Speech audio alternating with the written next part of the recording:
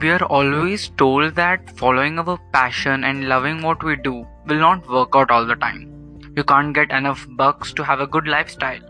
And if you want to be in a path of entrepreneurship, you have to be working like a beast and be cranky as Steve Jobs. But I recently got lucky to have a conversation with one of my inspirations, that is Rohit Raj.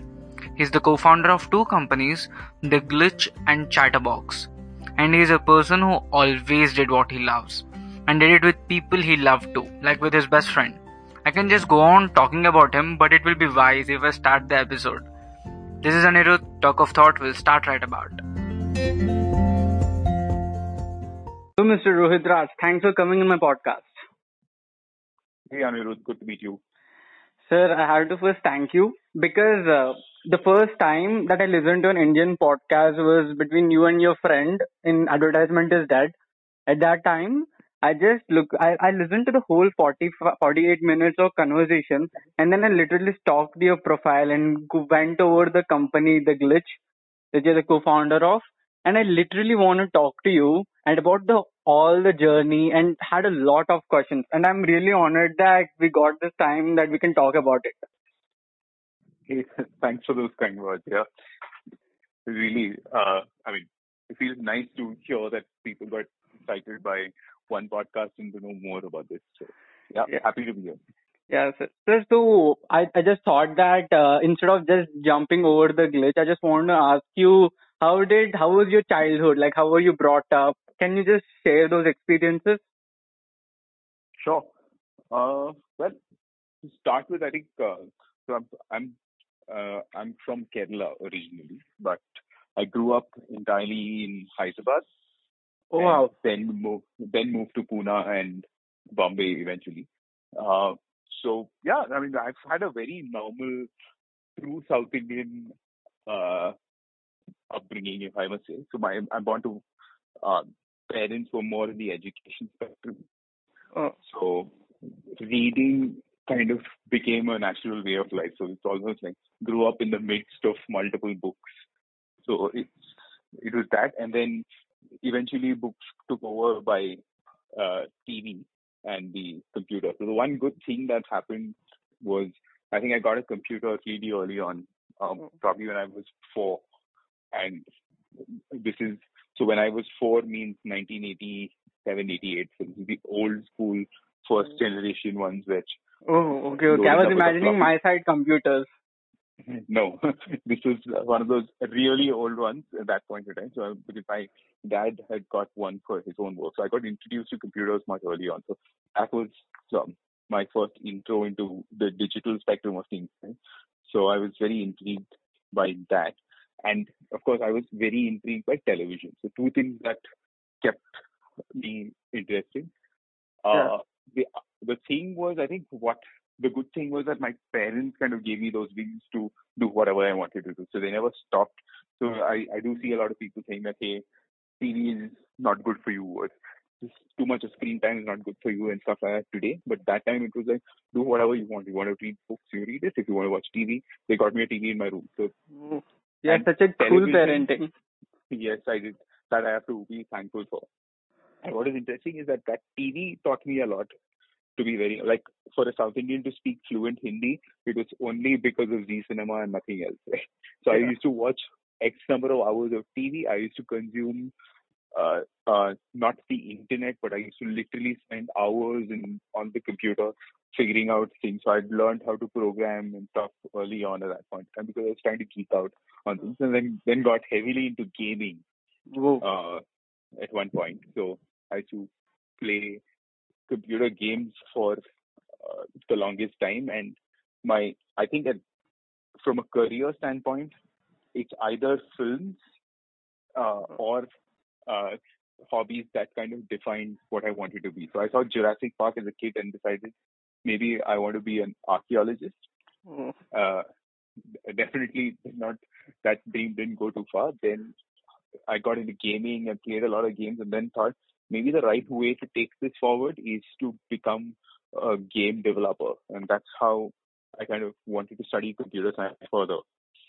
Uh, so yeah, I remember the good thing was it's as a child, parents identify the space that you are good with, right? But you will always rebel. And my point, and I keep saying this to people, saying, a lot of people who say that I wanted to do photography, my parents pushed me to do engineering. So my point is that we always tend to rebel on that front. I had the exact opposite of that because I had convinced my parents that I want to do engineering because I want to do game development. My parents are trying to look at it and saying that, but you seem to be better off at design and things like that. I wanted to go to NIT. Oh, it's completely opposite in your case. Yes, exactly. So in hindsight, all of this sounds very interesting. But that time, I was like, what is wrong with you? Why are you out here to ruin my career? I want to do engineering. My friends are doing this. And that's where, I ended up going and doing computer science. Oh. I studied computer science, finished that, and then I think second year in, I realized that this is not my space because what I went there to do is because I loved gaming. What I didn't realize is what I liked about gaming was storytelling, right? I wanted to make a game. I wanted to tell a story through the game. And that is what I loved more. Whereas what computer science teaches you is nothing to do with storytelling. It is more to do with how the platform, building the platform and the back end, the coding, etc. And I don't think in Indian education system right now is equipped to teach you all of that. So for the first 2 years, you're just learning different programming languages, which I don't even know where I'm going to put to use. I'm very it's not the most exciting learning process. So I kind of did lose interest midway, somehow finished it. And then the second leg, post-graduation time, where I remember again in my head, I was like, okay, to hell with gaming, to hell with all of this. I think now I'm going to go study, give the CAT and do an MBA, and probably go into marketing or finance or get into venture. But you were not interested in this field, right? Like you told, it was always television or films. I was always interested in television and films, but you know how it takes a lot for you to realize that is what you're interested in. So what was interesting for me in each of these pieces is like I told you, I liked storytelling, but I mistook storytelling. Today, in hindsight, I can tell you that I mistook storytelling for coding. Okay. Right? Got it. So I still remember when we were studying computer science, there was this one point in life where the whole .com boom was happening. And a few of us got together to build a website. Okay. And we said, okay, let's start a company, let's build a website and let's see how that goes. If you look at it today, that time what we built for mousepotato.com, which eventually got sold for exactly 4.5 lakh rupees. Wow. What was that? What did that company do? It is called mousepotato.com. It was a site we were trying to be the portal for the youth at that point of time, which is primarily centered around the youth of Hyderabad, right? So it would have everything from things you could do, things you could catch up on, things, movie reviews. So we took inspiration from what I thought was the coolest site at that point of time called veindia.com, which is Stanley B's website, right? Okay. And we took heavy inspiration from that and said, if it was in today's terms, geolocated to just Hyderabad or geofenced to just Hyderabad, what could it be? Because that we got, we did have a decent amount of traffic on it for those times. I mean, I'm not talking millions, I'm not talking lakhs, etc. It was a smaller number, but it was a decent amount of traffic. It was popular to a certain extent, and then somebody who was setting up a larger portal thought that they could use this within their entire gamut of things. So we got bought over at that time for a princely sum of 5 lakhs, which I thought was great enough for me to sit and retire. Wow. Which technically split between 5 of us. 4 of us who started was almost nothing. But yeah, but all said and done, I still call it my first venture that I exited. Wow. I never knew about it. Yeah, I mean, there is no other evidence of it directly. So that's why I never spoken about it primarily. So yeah, so that's the space. And then finally, I think, like I said, post-graduation, time, in my head, I was like, okay, to hell with all this. I'm going to go do an MBA. And I think I was trying to follow my friends, right? So your friend circle was all, especially if you're born in Hyderabad, everybody does an engineering and then does an MS in the US, and that's the scene, or they do an MBA. I was like, I don't want to do an MS, so I'm done with coding. So I'm going to now do an MBA. And I was very adamant. Again, my parents sat down and said, why don't you explore NID again or advertising, etc. I was ignoring them all over again till I finally realized that maybe what they're saying is true and this is a calling. So that's when I went to Simbi. So I joined Symbiosis at that point. And funnily, I joined Simbi in the advertising course that they have. So they had 4 different specializations. So there was advertising, there was PR, there was journalism, and there was filmmaking. And again, I joined advertising, and in the first 6 months, I was bored out of my wits because advertising as a course, when you go in, I don't know how you can teach anybody creativity, right? So they teach you all the other sides of advertising, which is account planning and statistics and client management and things like that, which for me was not making sense. And I was more keen on storytelling and the strategic aspect of it, which we hadn't got into in the first 6 months. So I decided that this is not the space. And luckily, because there was filmmaking also as an option, I kind of said that, hey, I want to switch my specialization to filmmaking, and did that midway through my course. So I actually went to join advertising and then switched entirely to filmmaking in Simbi. So yeah, this is like a gist of how my life unfolded. Even right now in Hyderabad, like I live in Hyderabad. Oh, really? Okay. Yeah, I'm Hyderabad, and you know, fun fact, like you're from Kerala, and Varun sir is from Telangana, right? Andhra Pradesh. Yeah, he's from Kakinada. Yeah, Kakinada. In the same way, I am also, I and my friends also started the company, and that co-founder is from Kerala, and I am also near the Kakinada region. Oh, nice. So we always tell each other, there are people, we have a parallel lives, dude. We are going to go in the same way. Good to know. Yeah. So I want to ask you, so how did before the glitch, how was your friendship with Varun sir, or like, how did it grow? So we met at Simbi. And this is exactly how it is, right? So I joined advertising, Varun joined in PR. So we were 2 people in 2 different streams. So for the first 6 months, actually, we hadn't interacted much, etc. And then we both were the 2 people who decided to dump whatever we started as our first specialization and move to filmmaking. So we were both in the same spectrum of mind, where we were like, hey, this is not what I want to do. I want to do filmmaking. And that somewhere is where we kind of connected. We started jamming, we started talking.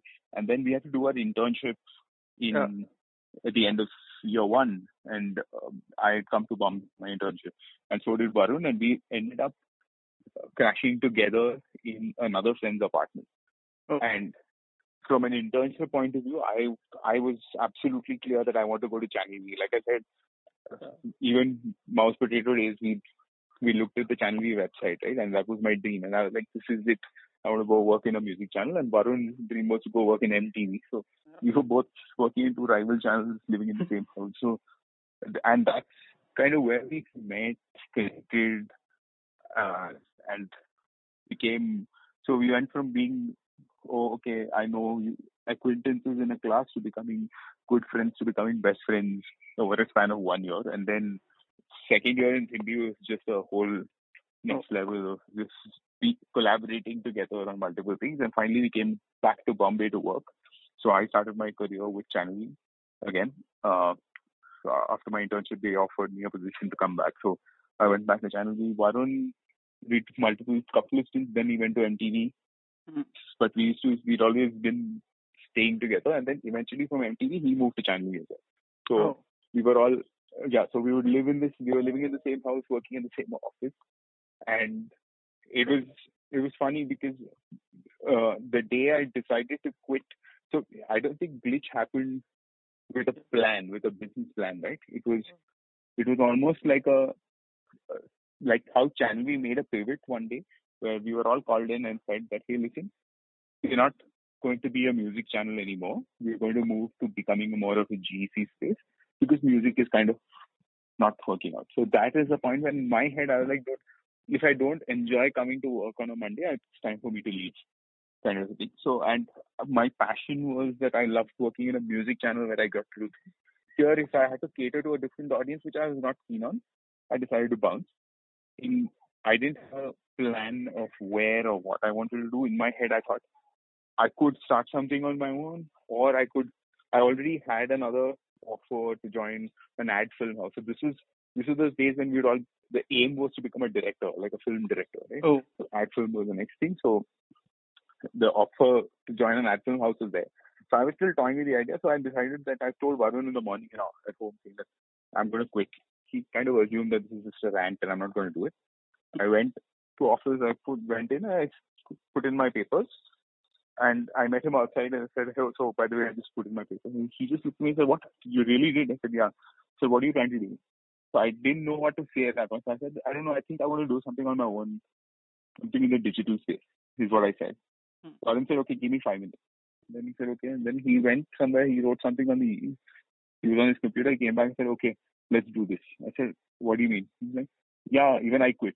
I said, what are you trying to do? He said, whatever you're saying in the digital space, that sounds exciting. Let's do it together. Damn, it's like a Bollywood movie. It is. So the good thing is that I think that gives you suddenly a certain sense of confidence when you are the only one running behind a thing, and then there's another person who also is running with you, while the risks are equally high. It just gives you a certain amount of confidence to make that jump, right? Yeah, that's what it was. So we were like, okay, great. Now there's no coming back. So let's start, and that's how the seed of Glitch was sown over a whim and a fancy. Oh, so but when you both quit, so did you have an idea of like which industry that you're going to tap in, or like, any of the connection, like, because there was no research, nothing that we are taught in business school that you do a hypothesis, you do a research, you talk to some potential clients. There was nothing like this. So how did you start it off? That's what they say, right? So it's when you read, if there's a dummy's guide to startup, etc., and you read a bunch of points. I don't think we followed any of those. I'm not saying that you should disregard them all the time, but we didn't. The reason being, like I said, why were we quitting? Because we were not happy with what we were doing at that point of time, right? And the reason why were we not happy? Because there was a certain kind of content I like to consume, Varun likes to consume. And that is why we had gone to work at Channel V. Channel V was making a certain kind of content. Now, when they're not making that content, it didn't excite me. But if they are not making that content, who is the point? And why are they not making the content? So the answer to that, why are they not making the content, is because the audience who liked that content, which is me, Varun, etc., have stopped watching TV. We have all been on the internet, and it just struck you that, hey, yeah, that's true, because the last few music videos I've only seen it on YouTube. Yeah. Really slow internet speeds in 2009, but I've still seen it and people were streaming. So there is an audience that is moving to that space. If there is an audience that is moving to that space, who is making content for that space? And that was the question we asked, saying, if I had to quit and join some other place, I would have had to quit and join another place that is making the kind of content Channel V was making that time. And there was nothing in the country then. So that time, there was no concept of digital agencies, right? So what was it? People were taking an ad that they shot for TV and putting it up on a YouTube channel. Oh. So we said, hey, there is a huge market gap here which exists where nobody. So in MBA terms and business school terms, where they say, okay, identify the gap, then jump at it. We maybe in our heads did identify this gap, which is why we quit and started. But we didn't have it on paper. That's the only difference. But the gap was there. We were very clear about what we wanted to do. And we took that stand when Glitch started. The reason why it's called Glitch is also with a very digitalish name. We wanted to do content for the internet. Another reason why we did that is everybody was quitting to start their own production house at that point of time.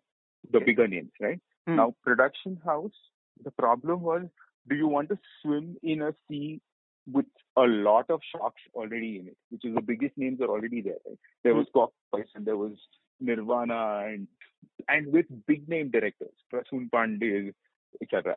In the middle of all that, who is a Rohit and a Varun would not matter to them. So you either go to a pond which has a lot of big fish, or you dig your own pond to find a space where you can be the sharks eventually. So we decided to do that. So we decided that everybody is making, all production houses are primarily TV focused. We are a digital only production house. And that's how we started. The good, uh, the potential clients, etc., if you ask me, the good thing, the best thing that came out of Sydney for me is because from an education point of view, I keep saying this, right? You learn more in an internship than you will in a college. That's true. Completely agree. Will miss, right? But what you'll miss from a college, what you'll get from a college is friends, because you will make you alumni, and these are people who will open doors for you eventually, right? So because we went to a media-centric college, all our friends were in some TV channel, some advertising network, some newspaper, some PR agencies, etc. So it was when we decided to start off on our own, and we just had to tell these people, okay, so we're going to do a production house, we do videos for digital. They were like, oh great, हमारा एक brand है, आजा ये कर ले. We are looking for somebody who will do some video for us. Will you come? That's how the question was to us. Also the difference was because we came from both Varun and I come from science as a background, right? So we understand technology deeply. I still do understand a large part of coding that I did learn back in the day. So it was not the web for us. The differentiator was, why would you, who was taking an ad that you shot for TV, putting it on YouTube, want to do another ad separately for digital? So the answer that we had for all of them was, if TV was a one-way medium, digital is a two-way medium. And we will help you bring that interactivity in. So that is why you need us. So when we went to clients at that point, we would add that one. It would be a video led production, but it would have some form of technology also to it. And that was our game-changing moment there. Okay. So if you ask me for a market gap, yeah, that was the gap that we get this. So the glitch. So the name, how did you come up with the name? The glitch. The truth, the two halves of it, right? So one is we were looking to find, okay, what do we call ourselves? And we were very close to calling ourselves Jai Viru and Company, because we're both huge Sholay fans. And we said, okay, let's do this. Because it just sounded uber cool. And we, again, like I said, we've grown up in the MTV Channel V generation, where Desi cool was cool, right? Okay. So this is the days of Cyrus Oshidar, who made Desi cool thing. So it was that Jai Viru and Company is what we should call ourselves. Till we came across this word glitch, and we said, okay, listen, that's too colloquial. What if tomorrow you want to start a Europe office? How are you going to explain Jai Viru and Company? We said, okay, that's true. And then that's how glitch came to be. Also the aspect of glitch standing for disruption, standing for a mistake, all of that. And that's what we did. So I think if I tell you why the glitch, and why when people join us where we explain glitch, is because we're people who love mistakes. I mean, I personally really like, I think mistakes are great, and everybody should make mistakes, because when you make mistakes, it means you're trying something new, right? If you're doing something that somebody else has done, you already have a framework to work upon. So you won't be making mistakes. But if you're trying something new, you'll make a mistake. So keep making mistakes, because you'll keep trying something new. Don't repeat it, but keep making mistakes, and let's celebrate mistakes. And that's what glitch is. That will be the best mistake you'll ever make, was our line. Wow. So, like, initially when the glitch or anything started, what every company expects is that to get some seriousness with the clients or any of the businesses they meet, right? And when you went through the corporates or anything, so did they take you seriously at starting? Like, were they know you from your own channel V and MTV, or when you meet new people? who don't even know about you both, Varun sir and you. So how did they take you seriously? So, see, the thing is, it's very simple, right? So, it's the two things. One is somebody can open a door for you and tell you that, hey, here's an opportunity. Then it's up to you to go and close that opportunity. Yeah. Now, how big your so there are two pieces to that puzzle. One is you gain respect Hmm. either by positioning work or telling them something that they don't know Hmm. and or showing them something they don't know, right? Hmm. And two, over time, when that kind of work comes in, people kind of respect. So when we went, some of our friends, like I said, who called and said, okay, here's an idea. Here is a option. We are looking for somebody who will do this for us. Can you come?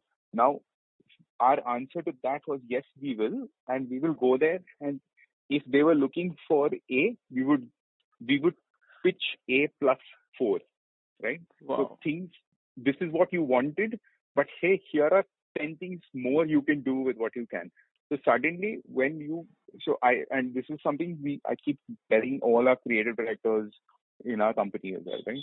Don't pitch an idea that the brand manager can come back to you with, because then that is the most obvious idea, and that even if somebody's paying you money, you need to show him something that he couldn't have thought of, right? And that is what will win you respect. So when we went in early on, it was just that. Like, I still remember somebody called us and said, we are launching a kajal for L'Oreal, and will you do it's a sales AV Okay. that we need to do. Like, I mean, it's as mundane as that, right? It's a sales Yeah. AV. 200 people are in a conference who are going to see it. Can you do this for us? Now, I could have easily said, yes, we will do this for you, and this is what the script is, and we could have walked out from there. Or we turned around and said, okay, but she said, we need an AV that will have some, it should just look cool. Now, from their aspect of cool, she meant, it should have some kind of animation. So we turned around and said, okay, how about we do this in 3D? So What? At that time, was so the 3D technology a thing? So 3D was there. So when I said 3D, she said, yeah, sure, you can do it in 3D. But in her head, when you say 3D, she assumed 3D animation like how you see 3D animation, right? Yeah, What yeah. we Like said when we Avatar. said 3D was, no, what we said when we said 3D was the one where you wear glasses and watch it, right? Oh, okay. So Yeah. where things come to you on your face. Because we said this because, hey, if there are only 200 people watching this, and if you want them to be taken aback, then it should be something that they've never seen before. So you can either show a regular film for 2 minutes or a 3D animated film for 2 minutes, or we show something where they all wear these glasses and do it. So they were completely blown. They were like, great, can you do this? We said yes. We had no idea how to do it. We came out, we sat there for the whole weekend researching how to make a 3D rig to make this. And finally, somehow we got together, we built this, we pitched it, we gave it to them. It went to the sales conference, they played it. They had never seen a AV in 3D in their lives. They were blown. People started walking around asking, who made this for you? Wow. 3 brand managers got to know a glitch. Next thing you know, next day we get calls from Garnier, from other parts of L'Oreal, etc., who are like, hey, listen, you guys made the AV. Can you do other things for us? That is what it is. So it's when you do something beyond what somebody expects, it opens more doors. So first door will open, you will get in. Because if you made just another film and an AV, nobody would have asked the question of like, who made this? The question should always be to do work which somebody else looks at and say, okay, I want to do this. And that's where the answer was. Wow. But yeah, and the thing is, it happened because you and the co-founder, like Varun sir, both of you share the same interest, and it's your company, right? Now, since the glitch has scaled a lot, now I guess like you have more than 300 employees. Like, how can you maintain the same level of excitement or curiosity or creativity in the company? Well, I think the from a curiosity, I like the word curiosity that you've used, right? Because that's exactly what it is. To be curious at any given point in time. To be very honest, I think I'm very irrelevant in the company from a from a distinct standpoint, because I think my age group, I'm very much older. right? This new generation is seeing, when we were young, we used to have the Facebooks of the world, and now there is the Snapchats and the TikToks and the Thrillers of the world. So it's important for me to be abreast. So I keep talking to younger a lot to understand what is new. You teach me something. So I'm extremely curious. But that said, I don't think I can drive what I can do is I can drive a vision to people, a thought process. But where they take it from there is up to them. So what we have done at least is kind of draw out what is. It's almost like, what should a glitch product be? So if a client comes to you, what is it that we should be delivering? Not in terms of the idea, but what should the idea have that is standing out? So we have a few points for everybody to wear that lens and see, right? So like I said, that one lens which is, could that brand manager have thought of that idea? Okay. If yes, then it's a lazy idea. Okay. Yeah. Or sometimes the idea is the most obvious thing that you see, but is there a different execution to it? Because if I'm going to charge you money, if you call me tomorrow and say that, hey, listen, I have this plot of land, I want to make a house. And if I'm going to charge you money, I am going to charge you money to design that house or whatever. I am bringing a certain expertise. But if I draw just 4 lines and give it to you, which you could have also drawn, then why are you paying me money, right? Yeah, that's true. So that has been driven deep down into everybody. To look at it from every lens needed and say that, hey, what you're telling me, does this, could the brand manager have thought about it? If they can't, then great. Then let's do how simple is the idea, right? We are all for new age technology, but technology and the best use of data, etc., is when you don't see it. Yeah. It needs to run in the background, because for the end user, it needs to be simple.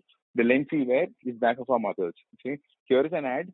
Don't show me the background of the ad. Don't tell me what insight you've come from. Don't tell me your consumer habits. But if I show this ad to my mother, will she understand it? Will she understand where this is coming from? If she does, then it's a great ad. Because otherwise, there are so many ideas. As advertising people, we end up eating our own bullshit so much and drinking our Kool-Aid so much that we really don't look at the idea from the simplicity of what it should be. So in our heads, it's like, oh, this consumer, this research, that. No, end of the day, the audience is not seeing all of that. It's audience is seeing the end product, and the end product can deliver that bang, then great. So these are 2 key points that are passed on. Now everybody takes it from there, and then. So right now, if you want to define creative agency, how can you define it? Like, what does a creative agency basically do to brands? Like, how will it help them? How will a creative agency help them? Yeah. Well, there are multiple facets to it. I mean, depending on what the objective is. Yeah. What does an agency do?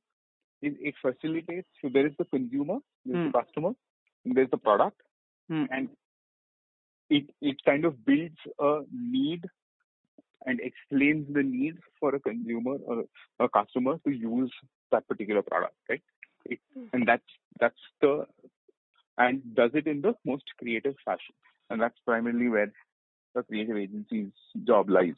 So if you are a person who if you are a product, which is, say, for example, you are a podcast, which is talking to multiple people on life, on growth, etc., and your audience is anybody who's interested to know more about these people.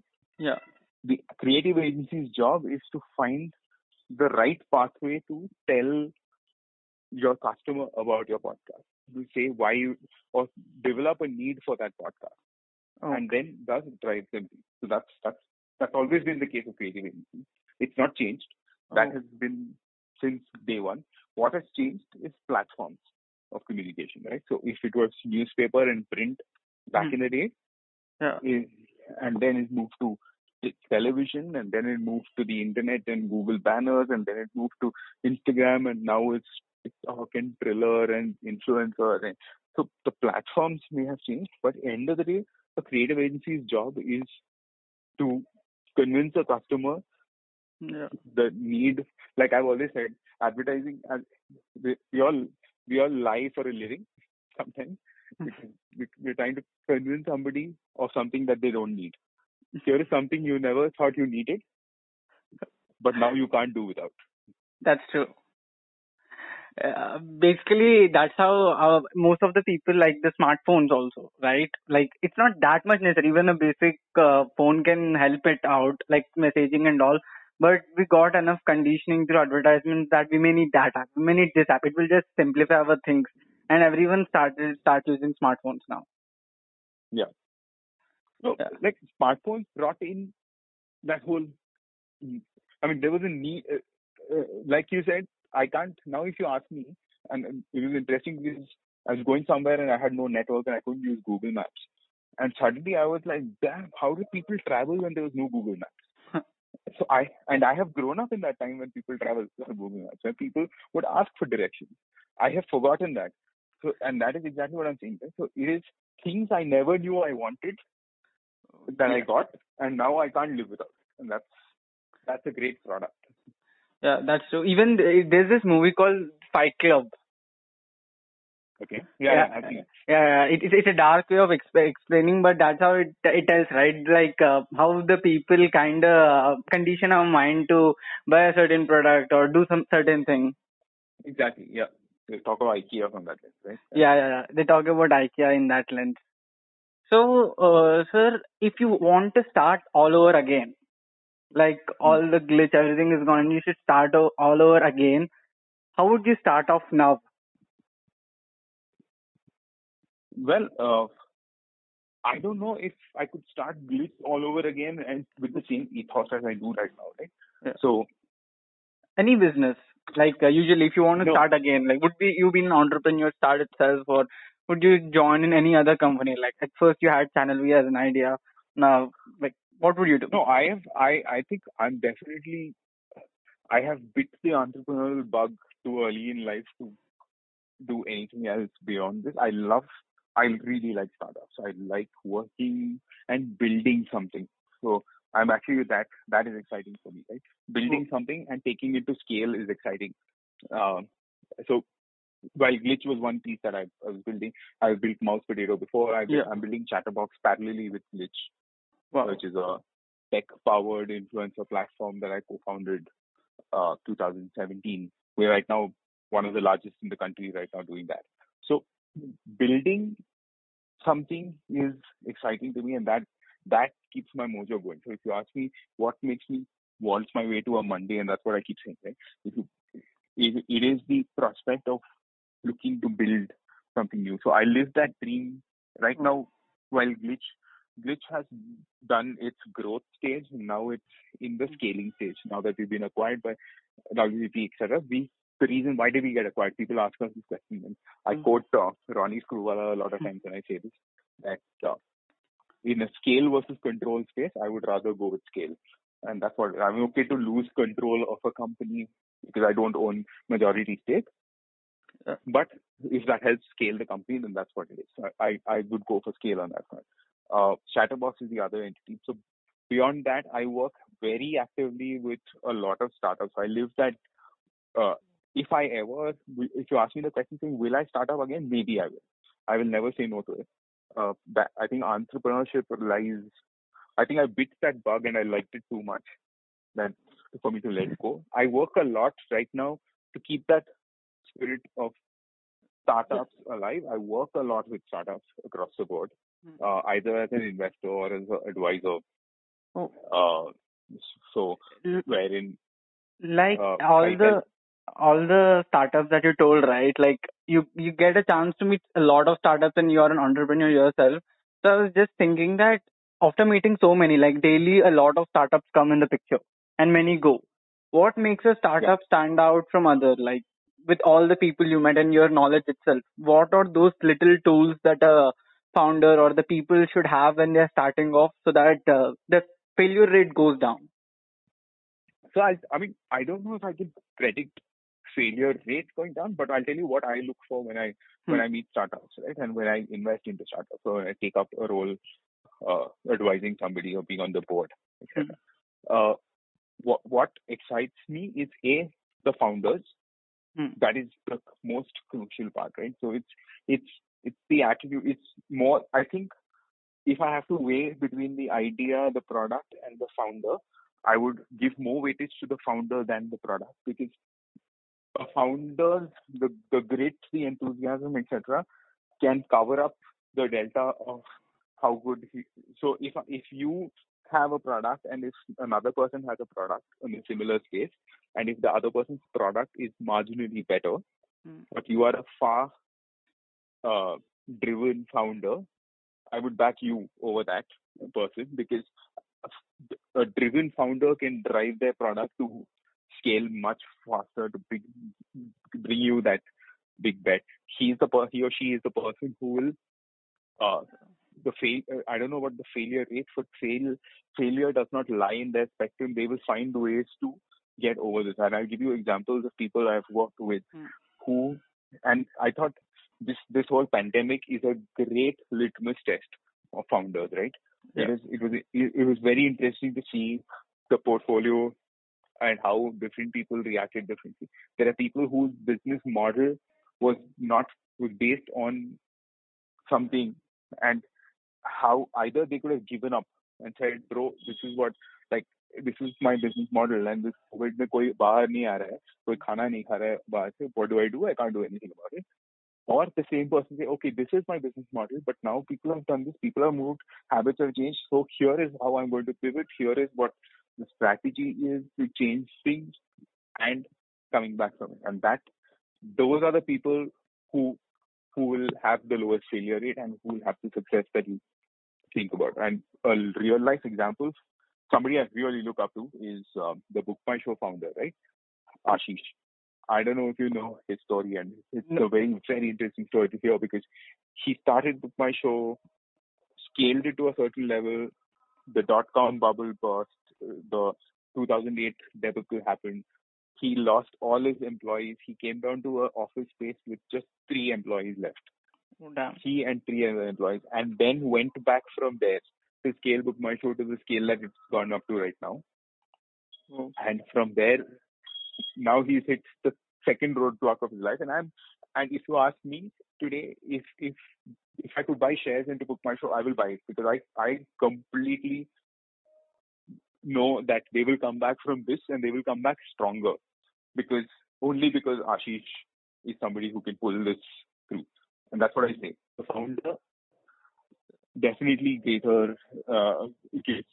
drives a large part of the investment ethos that I have. So it depends on how excited a person is about this space, how excited that person is in, and how excited the person is about life in terms of taking life head on, defines your failure rate, in my opinion.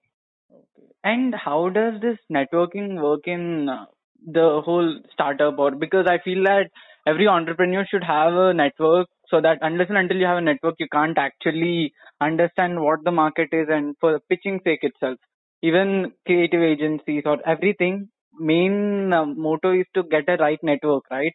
And how can an entrepreneur can build a good network with all the people connection without looking more desperate? No, I mean, if you're an entrepreneur looking, say, for example, if you have a company and you're looking for funding, if you're looking for investors, if you're looking for all of those pieces, I think that's today it's become far easier, right? Networking. Yeah. I mean, if you ask me in 2009, networking was tough. It was only word of mouth. If I knew somebody who knew somebody, I would ask that person to make that connect. Today, there are so many platforms, from LinkedIn to an Instagram. I mean, you wrote to me on Instagram and we connected, and we're on this podcast, right? Yeah. So there are, on an average, I get about 5 to 6 requests on LinkedIn. I hate it when people just send you a request without mentioning what is the work, but there are a lot of founders who do write out saying that, hey, listen, I have an idea, I want to pick your brains on it. Not necessarily saying that I'm looking for funding or looking for whatever, but here's an idea, hear me out. I'm more than happy to, because I mean, we have 24 hours in a day. You don't want to be work, whatever work consumes you, they will always find time at some point to do this. So, yeah, I mean, I think networking is far easier now to just reach out to people, ask them for questions on multiple platforms, and people are more than happy to hear you out. That's completely true. Because like when I was starting off also, I didn't actually think like it, the podcast, the journey, it started off with my friends. I started talking Yeah. to like 5 or 6 of my friends and I got comfortable. After that, I built a portfolio. I started texting those entrepreneurs that I personally like or who I look up to, and I saw that the replies were coming well. And then I was like, why can't I just approach to as many as possible whom I like and understand their story? So I See, guess, I think people want to talk to you. People do want to hear everything out. yeah, You need to give them give them the right hook to get them to talk to you. Because end of the day, if you're going to take half an hour of somebody's time, that yeah, half an hour better be worth it. Either so for me, my very simple thing is this: when any entrepreneur writes to me, I'm more than happy to give them that time to hear them out. The reason I want to do that is because there is a lot of learning that I can take from that one. There is something you will take back from it. Right? This is my college professor once told us when we were watching a movie. He said, watch every kind of film. There'll be good films and the bad films, there'll be terrible films. The good films will tell you what to do, bad films will tell you what not to do, but watch it. So there is a learning you will get from the good and the bad, which is the same with people. So it's you talking to somebody. I mean, there is something new that somebody will have to offer. It could be the youngest kid who has found a market gap which you've never in your dreams thought of, right? that's true. So, and it could just be a very random ass idea which has no legs to it, but you have that conversation. I mean, I don't think a conversation is ever a waste of time, Yeah, completely and agreed. you must be feeling. It's always like we both are sharing something and there's always a learning goes behind it. Yeah, Completely agree. And let's come to the last segment. I'm like taking a lot of time. So, no problem. so what is that information? Like, building a company or the work that you do, some activity or something that you consume or something that you really love doing that doesn't have directly contribution to the work, but actually frames your personality. I mean, there is. I don't think anything I do. I actually like to switch off from work. I think at least the spectrum that I work within, it's great for me to do multiple things because it gives me more avenues to think on. I do read. Wow. Uh, I do read a lot. I mean, I like to. I don't know if I don't know if I finish a book though. I like to read 4 or 5 books parallelly at a time. Wow. So, and I hate the Kindle. Let me put it out there. I'm probably the most analog digital person you will meet, but I like the old school book. I like the smell of a book. I like to hold a book that way. So yeah, I do like to read. I do consume a lot of content on the internet. I do read a lot Oh. across the board. I'm part of, I mean, multiple Substacks. So this Uh, the pandemic gave you a lot of time even to do that even more, I guess. I don't know if the pandemic has given me more time to do that because I realized that actually it has taken it away because I also realized I waste a lot of time on travel before the pandemic happened, right? So I Uh, used to probably travel to different cities like Bombay, between Bombay and Delhi very often. I would travel at least once a week. That that gave you 2 hours on your flight to and 2 hours on your flight back. And that 2 hours on a flight is I love taking flights. I'm the most comfortable. I miss taking flights for the sole reason that hmm. uh, in a flight there is no email that comes to you. There is no WhatsApp that comes to you. There is no stress. So that 2 hours is your switch off space, which you mean you can do whatever you want for those 2 hours. So it could be so a lot of my reading would happen on flight. A lot of my reading would happen between meetings because you would have meetings in different parts and you had to keep traveling, right? So one point A to point B. What the pandemic has done is bloody make it all Zoom meetings, which means I finish a meeting at 9 and then I have to start another one at 10. I finish a meeting at 10 and that becomes 11. So there is no travel time, there is no break time. I've been calling this out internally saying that we need blackout hours, we need time to switch. between, like, I can't be doing a meeting where I'm talking about a certain product to you today and close this meeting and then go into another meeting and talk about another product. So for me, earlier it was that I'd finish this meeting at Unilever and then I'd sit in my car and I would go to another meeting to do talk about another product. But now I don't have that break. So I think the pandemic has adversely reduced my reading time largely. But I do consume a lot of content on the phone. Like, I do read a lot of these Substacks and stuff. Do you have anything to Yeah. recommend to anyone listening? What are stuff that you like? Like, which genre do you read or love reading about? So I don't read fiction. Okay. I've never, I don't know why, but I've never gotten into reading fiction. Probably the last fiction book I read was the curious incident of a dog, which was ages ago. So I probably never read fiction as much. I do read across spectrums. I mean, between, it could be a biography, it could be a lot on data. I'm intrigued by a few subjects. Singularity was exciting for the longest time. I've read this book called Everybody Lies, which is a great book, which I keep recommending to people on. It's about data and how data can be consumed to understand and decode a lot of things, right? So it talks about, say, it has examples of somebody who predicted the US elections basis of Google search data. Wow. It was a nice take on things like that. So that was one. There is this book, I keep missing the name. Is it 21 Lessons from 10th to 21st Century? No. This is a book that I resonated because of the tagline. The tagline, I keep forgetting the name of the book, but the tagline said, in the world of specialists, generalists triumph in a specialist world. Oh. So the need for you to be a jack of all trades as opposed to being a master of one. Oh. And it was a very interesting book that spoke about how ones who know a little bit of here and a little bit of that and a little bit of everything are the ones who will take over the world as opposed to knowing just one.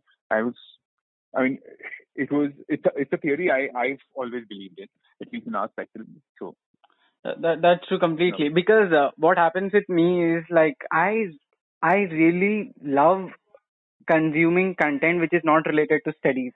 I'm really bad at marks, like getting marks and all, but I'm good with everything. I watch cricket, I watch football, I watch everything. Like, I watch Star Trek. I can talk to anyone about anything, and the best thing that happens is you can easily connect the dots. Yeah. That helps. Too. That helps me you're a completely. conversationalist, so yeah. Yeah. I even, like, when you told about Sholay, Channel V, everything, I was actually able to remember because with my dad or with my grandfather, I used to watch all those films too. I was Amar Akbar, Anthony, every Bachchan Saab movie. I can quote that movie at any given point if you ask me. Yeah, it has the best line in a movie which is, ऐसा आदमी life में 2 time भागता है, Olympic का race हो या police का chase. I was like, dude, those lines, that is an epic film. That's true. Like, the thing with older, like, the 70s or 80s movies is the more concentration was given to, it was more story centric. Now it's more like hero centric wala part. Like, in place of Dilwale, you can't imagine Ranbir Kapoor. Shah Rukh Khan will only suit. But at those times in stories, even though you mix up actors, it was story centric. Yeah. So in that way, like, I'm completely into that. That's the reason, like, whoever comes, the first question that I ask this part is because I can show my, teachers and parents telling that this information that you call useless, they consume, and they are the entrepreneurs right now. If Marx had to define what people did, then I don't know where any of us would stand, right? So, I mean, and I think that is the largest problem with education in general, I feel, and I keep saying this. The practical knowledge is far more important than the things. So it's a knowing, and I think you should definitely be reading this book. I can't remember the name of the book. My memory is failing me heavily on this, but you should definitely give it a shot. That's why. Because it's consuming all kinds of information. It could be, I mean, I read across the board. I don't read fiction primarily because I think I would rather watch fiction than read it. But otherwise, everything else is it. It could be just a Twitter thread that I read. Right? Sometimes there's very very interesting points that people make. There was a exciting thread I read that day that somebody from Paytm had written on the next billion users and their user behaviors, etc. And it was a random thread that I came across. What an exciting, insightful thread that would then help you craft your next campaign. So, yeah, you never know where this information comes from. Just sticking to books is a bad idea. Yeah, that's true. Like right now we have many mediums. Like you can read a blog, you can read Twitter is the best platform, and then you have a lot of websites. And yeah, I forgot this question. I wanted to ask you this one for sure because this is kind of more personal question because I told you, right, like me with my friends, like we started this company. So most of the time there are a lot of conflict of interest, right? Like when you start a company with your best friend, it becomes from friendship to a partner point of view or a colleague point of view, something like that. And you also started the company with your friend. So how do you manage the conflict areas? Like how do you do that? I think the key point of when you look at a co-founder, and so this is what I keep saying is it's the word is called trust, right? And it's important to have that trust in each other. It's trust not a one-way street; it has to be a two-way street. And when you have a co-founder, why do you need a co-founder, right? Because there are some abilities you have and some abilities that you don't have. And that co-founder ideally should, if you, both of you cannot be people who have understanding, who know the exact same thing. Because if you find like if you take you and replicate you, then that person should not be your co-founder, in my opinion. A co-founder is somebody who should have complementing skills. I don't know if opposites attract in love and marriage and etc. But in this aspect, I think it's important to have. So for me, if I draw it, it has to be a Venn diagram, right? Where the co-founder should not be a subset of you, but rather another circle where there are some points that both of you have an intersection on, but both of you have your each individual skill. So when Varun and I started, for example, we took on defined roles. I said we were called right brain and left brain. I said that okay, hey, here are things I will lead and run. I understand design, I understand video, I understand creative strategy, all of that. That aspect is mine. Process, finance, running of this thing, operations. You take that piece. So he became left brain, I became right brain for that sole reason. Now, while we do separate the two, both of us have an intersection point which comes from both of us work creators. We worked in creatives. He understands long form better. I understand short form better. All of that. So from video, etc., those lines. So that intersection point exists anyway. But we do have complementing skill sets. Then the big layer of trust, where I trust you to do what you do best, and I will not question you on that. And you trust me to do what I do best, and you will not question. So if at some point there was, and it was very easy to understand, right? If Warren had a point of view on an operation or a certain thing, and that was his skill set, and I had a completely different point of view, we would both sit and hear each other out on the responsibility of creative design on that side. Or I come with that skill one up over him on that side. So it was important to define those things as a co-founder, and I keep saying this, a co-founder should never be a subset in a Venn diagram. A co-founder has to be another circle with a decent intersection where both of you can have one. The conflict will arise in those intersections, but then that is where you have to sit across the table and trust that each other has their back. It's not, nobody's trying to one up the other. Yeah, got it. Completely agreed. Like because I personally like went through a place like where there was like a there was like a blame game going on in the company, telling that my contribution is like way much better than the other person. And there was like whole thing was going in an another view, and I was just thinking that okay, fine, like when you build up a company, it's better you don't start with your friend, because it it ends up messing up with your friendship and also with the company too. So then I was like, okay, I have to talk to some person who has started a company with friend and is doing very wonderful. See, the thing is, you should never let ego come in the middle of anything on that front. And the thing is, when it's very easy to judge another person saying, hey, listen, I am contributing more. But that, when you start doing that, right, it comes from a point of mistrust. See, like, ये तो हमेशा घर पे बैठ के TV देख रहा है. What you're not realizing is I may only be sitting and watching TV and maybe sending messages for 1 hour. Those 10 messages I sent will get us a monthly target of business interviews. So I don't need to do so. There is hard working and there's hardly working. There's a big difference between the two, right? I don't need to be seen working all the time for you. So, but all this will come from trust. I trust you. I trust you to do the job you have been given to do. Whether you do it in an hour, you do it in a month, you do it in a year, that is a different point of view. But I do trust you to do it. Yeah. So yeah. Got it, sir. It was completely having a great time having conversation with you. I really enjoyed it. Thank Hope you. you liked it too. Yes, this was great fun. It was good to. I always enjoy conversations, so this is Yes. great. Thanks Yes. for having me on this podcast. Yeah, I'm grateful to have you. I guess most of the people got many insights. Like at least I got so many insights for my entrepreneur journey.